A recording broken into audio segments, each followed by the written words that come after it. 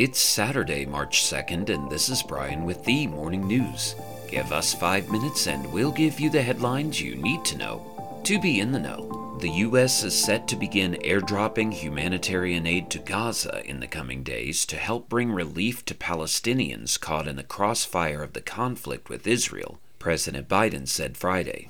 The plan to drop relief supplies into Gaza signals a U.S. recognition that the current efforts to address the humanitarian crisis haven't been sufficient, U.S. officials said.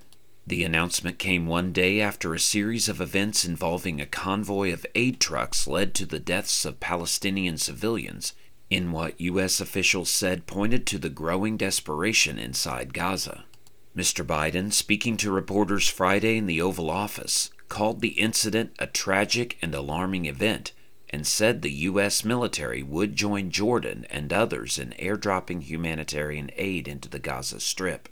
The U.S. is also increasing pressure on Israel to support more aid deliveries, Mr. Biden said, after days of public statements by U.S. officials saying the amount of aid getting to Gaza was insufficient.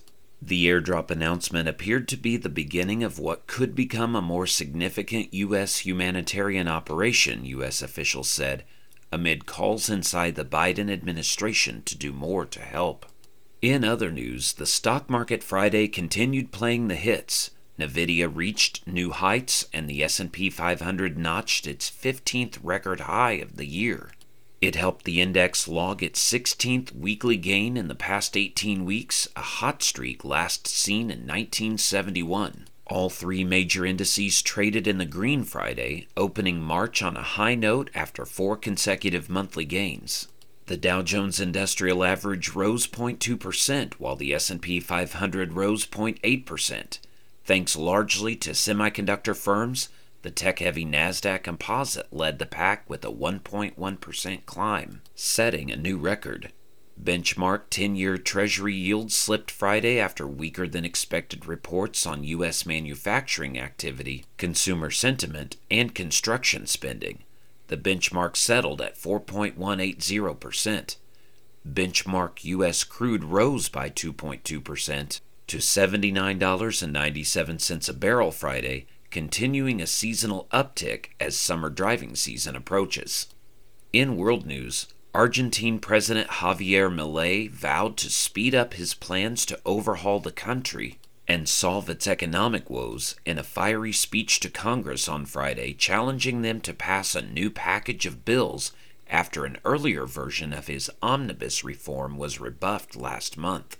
Milei, speaking to lawmakers in a State of the Union-style address, took an aggressive tone, inviting Congress to join him, but warning that he would make changes with or without the legislature.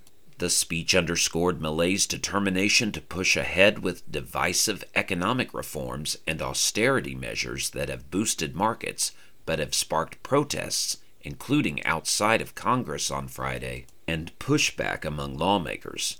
Inflation over 250%, which predates Milei but rose after he devalued the peso currency sharply in December, has pushed up poverty levels seen nearing 60%, raising tensions among workers and unions and prompting strikes and protests.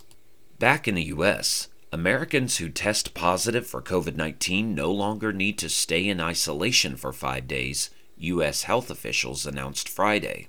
The Centers for Disease Control and Prevention changed its long-standing guidance, saying that people can return to work or regular activities if their symptoms are mild and improving and it's been a day since they've had a fever. The change comes at a time when COVID-19 is no longer the public health menace it once was. It dropped from being the nation's third leading cause of death early in the pandemic to 10th last year. Most people have some degree of immunity to the coronavirus from vaccinations or from infections. Now you know, and you're ready to go with the Morning News. Share this with a friend and subscribe to us wherever you listen to your favorite podcast. You can also sign up for our newsletter at themorningnews.com. Thank you for listening.